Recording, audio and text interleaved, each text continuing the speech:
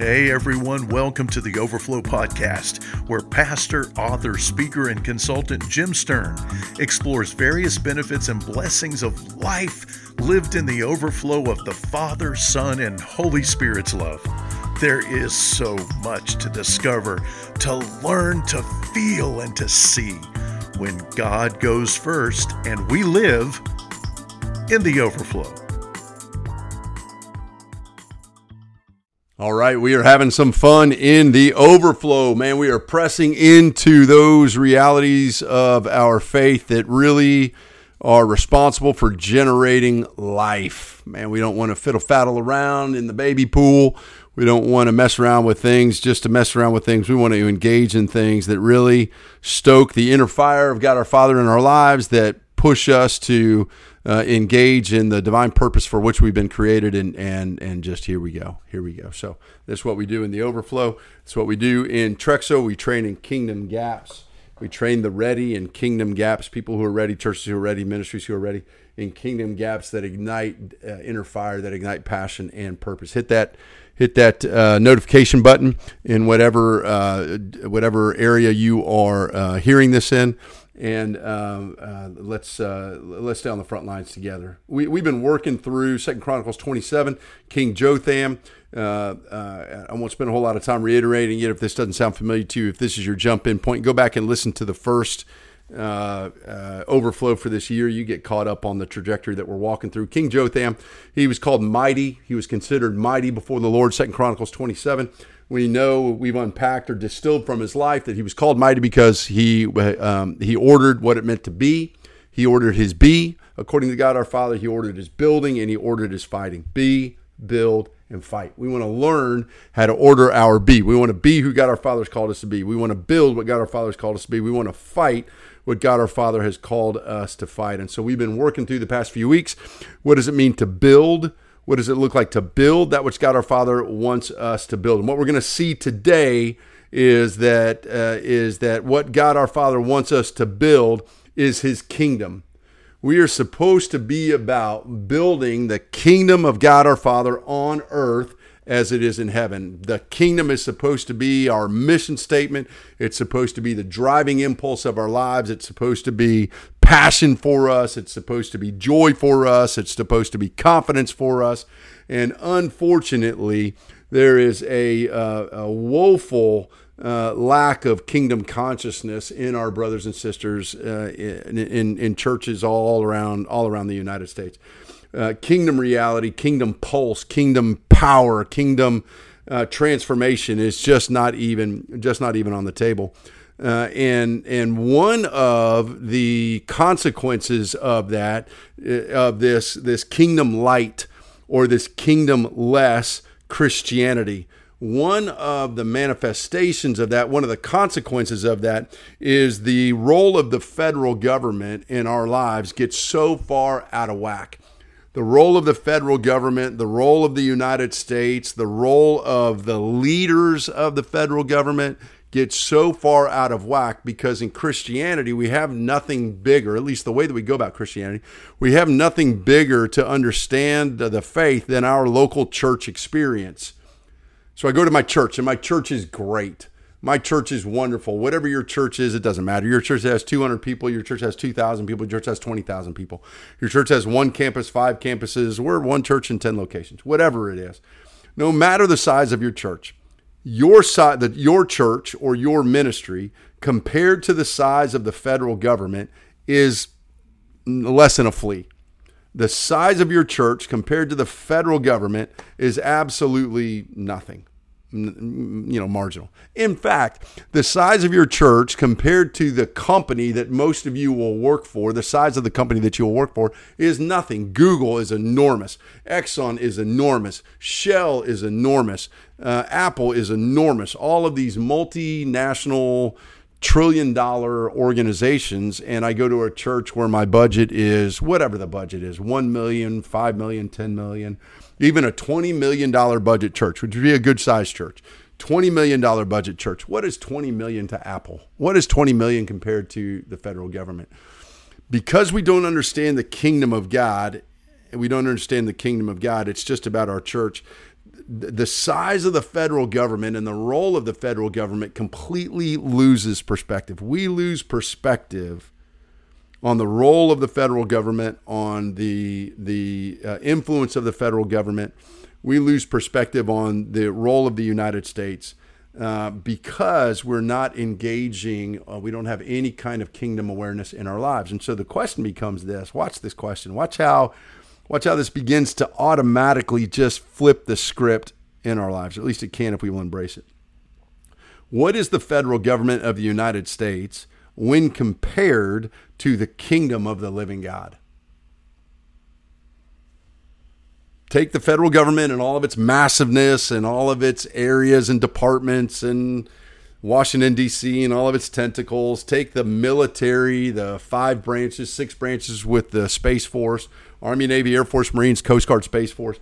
Take all of it, the whole lock, stock, and barrel of the federal government, the behemoth of the federal government of the United States of America. And let me ask again, what is that compared to the kingdom of the living God? See how the tables turn? What is your church compared to the federal government? Who are you compared to the federal government? But what is the federal government compared to the kingdom of the living God? But if we don't have kingdom mentality, if we don't understand kingdom mindset, then we as Christians are left with nothing but my little church, which is great and it's doing nice things, but my little church is trying to exist in a world that is dominated by geopolitical entities, that is dominated in our country by the federal government of the United States, that is dominated by these multi-cajillion dollar corporations. Now let's get in trouble. Without kingdom mentality, not only does the federal government get outsized in its perspectives, but so do the leaders of that federal government. So let me say this categorically. Donald Trump is not Jesus. Donald Trump is not the savior of Christianity in the United States. In fact, the United States is not the savior of the world. In fact, Christian nationalism is flat out wrong. Flat out wrong. Let me say this with as great as clarity and ferocity as I can invoke in the Holy Spirit in this moment. The kingdom of the living God does not need the federal government. Can I get an amen? The kingdom of the living God does not need the federal government. But man, without any kind of kingdom awareness, we are left to the winds and the wiles of culture. We're left to the winds and the wiles of the magnitude of the federal government. What federal government, what national, what geopolitical entity has ever been able to stop the advancing work of the creator of the universe? Just even hypothetically, it's an insane exercise that some geopolitical entity could conjure up the idea that they can stop or slow the onward movement of the kingdom of the living God. It's insane. It is absolutely insane. And so in a kingdom-less or kingdom-like Christianity, we followers of Jesus can be robbed from living in the awe and wonder of being a part of our Father's historical creation-wide movement. The kingdom of God is a movement that absolutely dwarfs any one nation or collection of nations. And man, if you are a Christian, then you are an integral part of the kingdom of the living God. His Holy Spirit, our Father's Holy Spirit, animates, invigorates, and empowers you to carry on the work of Jesus. You are a kingdom son. You are a kingdom daughter called by your triune creator to live a substantive, powerful life on the front lines, reaching and building others. So in my job with Trexo, I meet with other churches and ministries all the time. And in my homework, before I will go meet with them, I'll read their doctrinal statements and their organizational documents. And one of the gaps that we see in almost every doctrinal statement with every client with whom we ever work, one of the gaps that we see is no wording in their doctrinal statement about the kingdom. There's nothing, not even a mention. The tragedy of all of that is, in many different ways, but the tragedy is that Jesus himself came to reestablish the kingdom of his Father on earth. Jesus came to reestablish the kingdom of his Father on earth. And the vast majority of us don't understand this big picture kingdom narrative. So let me lay it out in summation that you can capture how personal this is and pervasive it's supposed to be for our lives. Our Father originally bestowed his kingdom, gave his kingdom to Adam and Eve in the Garden of Eden, complete with the directive from Genesis 1:28, where the scripture says God blessed them, Adam and Eve, and God said to them, Adam and Eve, be fruitful and multiply and fill the earth and subdue it and rule over the fish of the sea and over the birds of the sky and over every living thing that moves on the earth. God our Father created Adam and Eve and gave them authority, gave them dominion over all of earth. That was God's gift and God's work for Adam and Eve. We know this very popularly. Genesis 3:1-7 records Satan's work to deceive the first couple. Genesis 3:1-7 records Satan's work to deceive the first couple. They give in and disobey. Now, in your training, what you have been taught about the original fall is that when man and woman sinned, sin entered the world. It didn't exist before sin entered the world, and that you and I are born in sin because we're born into Adam, we're born into Eve. And that is 100% true. 100% true. However, it's not the whole story. It's not the whole story. In addition to sin entering the world, you and I, whatever, Adam and Eve, when they disobeyed, Adam and Eve surrendered dominion, surrendered control to Satan. They took the kingdom that God our Father blessed them with and gave them stewardship of. They took the kingdom, Adam and Eve did, and they handed it over to Satan. Watch this. Luke chapter 4, verses 1-13 records Satan tempting Jesus in three ways. Luke chapter 4, 1-13. And Luke chapter 4, verses 5-6, that records a piece of Satan's second temptation. Second temptation of Jesus, Luke 4, 5-6. This is what Satan says. This is what the scripture says about Satan, and then what Satan says in Satan's conversation with Jesus. This is what it says. And Satan led Jesus up and showed him all the kingdoms of the world in a moment of time. And the devil said to Jesus, I will give you all this domain and its glory, for it has been handed over to me, and I will give it to whomever I wish. What? When did all of the kingdoms of the world get handed over to Satan? They got handed over to Satan in the Garden of Eden. What was supposed to be Adam and Eve building our Father's kingdom in light became Satan ruling the world in darkness. After all, Jesus calls Satan in John 14:30 and a couple other places, Jesus calls Satan the ruler of this world. The ruler of this world. So it should be no surprise to us that in Luke chapter 4, verse 43, after Jesus has spent his day in a particular city healing and casting out demons and preaching the gospel, and the people come to him the next day and say, let's go back to that town, let's go back to the same place and keep preaching and keep healing and keep casting out, Jesus says, no, I must preach the kingdom of God to the other cities also, for I was sent for this purpose.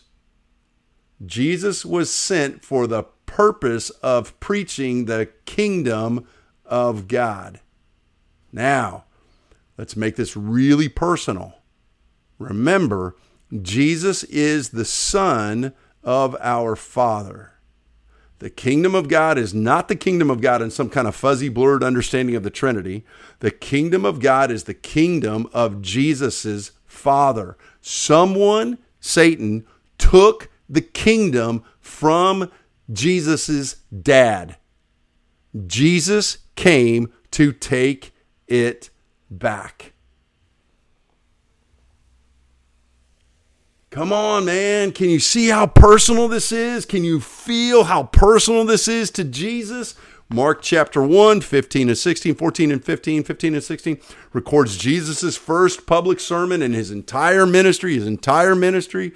Jesus walks out onto the middle of the arena of darkness Mark chapter 1, 40, 50. Jesus walks out into the middle of the arena of darkness, the only one. He's got no teammates. He's got no disciples. He's got nobody with him. It's Jesus by himself. He walks out into the arena of darkness. He takes the flag of life, drops it, drills it down into the domain of darkness. And Jesus says, it is recorded that Jesus said in Mark chapter 1, 15, the time is fulfilled.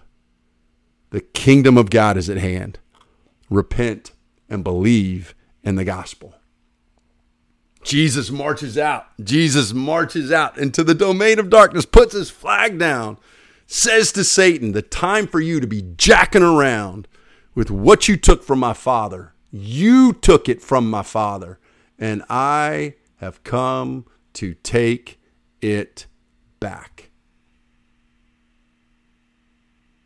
That's the kingdom of our Father. That's what we're supposed to be building. That's what we're supposed to devote our lives to. So one day, Jesus' disciples come to him and ask him to teach them to pray. Disciples were raised in a culture of prayer. They know all about prayer. But man, when Jesus prays, something's shaking. Something's happening when Jesus prays in a way that doesn't happen when they listen to other people pray. And so he tells them, and then he gives them the prayer. And in what he shares with them in his prayer, he reveals to them the passions and the priorities of his heart. When Jesus teaches his disciples to pray, he is showing them the passions and the priorities of his heart. His prayer is revealing what was important to him. And so Jesus teaches them to pray. This is the beginning of the prayer. In Luke chapter 11, verse 2, Jesus teaches them to pray, Father, hallowed be your name, your kingdom come. So prayers to our Father, prayers to our Father, for our Father's name to be glorified. That's my dad. I want to see my dad's name lit up, man. I want to see my dad's name lit up. I'm going to pray to my Father. I'm to hallow his name, and I'm to devote my life to advancing my Father's kingdom. Jesus trained his disciples to be kingdom conscious and kingdom engaged. That's the kingdom. That's the kingdom. Now remember, in the time of Jesus, Rome was the dominant world power. Rome ruled. And they weren't particularly nice rulers. They didn't rule by tickle me Elmo. They ruled by force. They ruled by terrorism. They ruled by military might. And they were led by some peculiar Caesars, not the least of which was Nero. Some real crackpot guys, man. Nevertheless, watch this. Nevertheless, in all the dominance and power of Rome, Rome could not stop the advancing work of the kingdom of God. Couldn't stop it. Jesus barely gave a mention to local, regional, and federal leaders. Barely gave a mention. He knew who they were. He understood the interrelationships between the Romans, the Jews, the Herodians, and others. He was not an idiot to the times. He knew it extremely well. But his mission was, watch this, Jesus' mission was not to build some geopolitical nation that would compete for supremacy with the other nations of the world. Not a chance. You can't find it in Scripture. It doesn't exist. His mission was to build the kingdom of his Father. And he built the kingdom one person at a time. He expanded his Father's kingdom territory, not in physical land. He expanded his Father's kingdom territory, not in physical land, but in the land of people's hearts. And he trained his disciples in prayer to have his same mind. If we're going to be who God our Father wants us to be, we got to be who God our Father wants us to be. If we're going to build what God our Father wants us to build, we got to build what God our Father wants us to build. And what does God our Father want us to build? He wants us to build the kingdom of God, not the federal government of the United States. Now, I know who Joe Biden is. I know who Donald Trump is. I can name all 9 of the Supreme Court justices, and I can talk at length about various legislation and government trends and economic issues in our culture. On occasion, I love to rail against and talk about the erasure of the 10th Amendment to the Constitution as a major influence on the current mess of our country. But largely, I don't really care. I am largely indifferent. Frontline kingdom work is mildly interested in government and political leaders. Mildly interested. Frontline kingdom work is intently reaching people, one person, one step, one issue at a time, building them into mature, healed, love-filled warriors. This is kingdom building. This is what Jesus did. 2024 for Overflow is dedicated to working through 2 Chronicles 27, the example of King Jotham. He was called mighty before the Lord because he ordered his build, and his fight according to God's leading. Our building is co-laboring with the Holy Spirit to advance our Father's kingdom by reaching and restoring people one person at a time. Watch how personal this is. This is crazy. When the time comes for Jesus to return, and he has put all of his enemies under his feet, listen to what 1 Corinthians 15:24 says is going to happen. 1 Corinthians 15:24. Then comes the end, when Jesus hands over the kingdom to his God and Father, when he has abolished all rule and all authority and all power. So at the end, when Jesus wraps all this up, he's going to say, Father, Satan took this from you and from us. Together with the Holy Spirit, we took it back. The kingdom of God does not need Donald Trump. The kingdom of God does not need Joe Biden. The kingdom of God does not need the federal government. The kingdom of God is you, full of the Holy Spirit, loving and building people in the truth of the Lord Jesus Christ according to the power that he exerts in you and through you for the glory of his holy name. Next step for you, real easy next step. Meditate on and work through the Lord's Prayer. Praying to our Father, just the first parts of it. Praying to our Father, hallowed be his name. I want my life to be about advancing your kingdom, Father. You're getting me started down this road. You're using this podcast or this video or this blog to get me started down that road. Show me the next steps in the leading of the Holy Spirit. Pray, soak, meditate in the Lord's Prayer. As you read Scripture, look for the kingdom of God because it's everywhere. When we gather together in the overflow, life in the overflow of the love of the Father, the Son, and the Holy Spirit is very, very kingdom-centered and kingdom-conscious. Advancing the kingdom of our Father should be the mission statement, part of the mission statement of your life that rallies your soul every single day, that you get to get out of bed, put your feet on the floor, be a son of our Father, be a daughter of our Father, be a brother of Jesus, be a daughter, be a sister of Jesus, a temple of the Holy Spirit, animated, invigorated, fired up to walk into the battlefield of that life that you're going to face today and advance our Father's kingdom, one person, one step, one issue at a time. This has been super helpful for you. You know what to do. I need your help. This kingdom stuff is powerful, and I need your help to spread it around the highways and the byways, infect people with it everywhere we go. Let it spread like wildfire, man. And let's see brothers and sisters in Christ stand up and give a hoorah to the kingdom of our Father as we advance his name one person at a time. Pass it around, share it around. If there's anything that has been a blessing to you and you care to donate to us, trexo.org/donate. If you're ready to go to the next level and you want to talk about it, me and you one-on-one, let's go. Let's get after it. Jim at trexo.org. I'd be happy to talk with you and listen to you and see what we can do to get you moving in the right direction, get you cleaned up, cleared up so you can have that inner fire, that passion that will clear out the race that God our Father has for you to run. God bless you. May you enjoy this rest of this day, the rest of your time, as you live it out, as we live it out together. Thank you for joining us in The Overflow.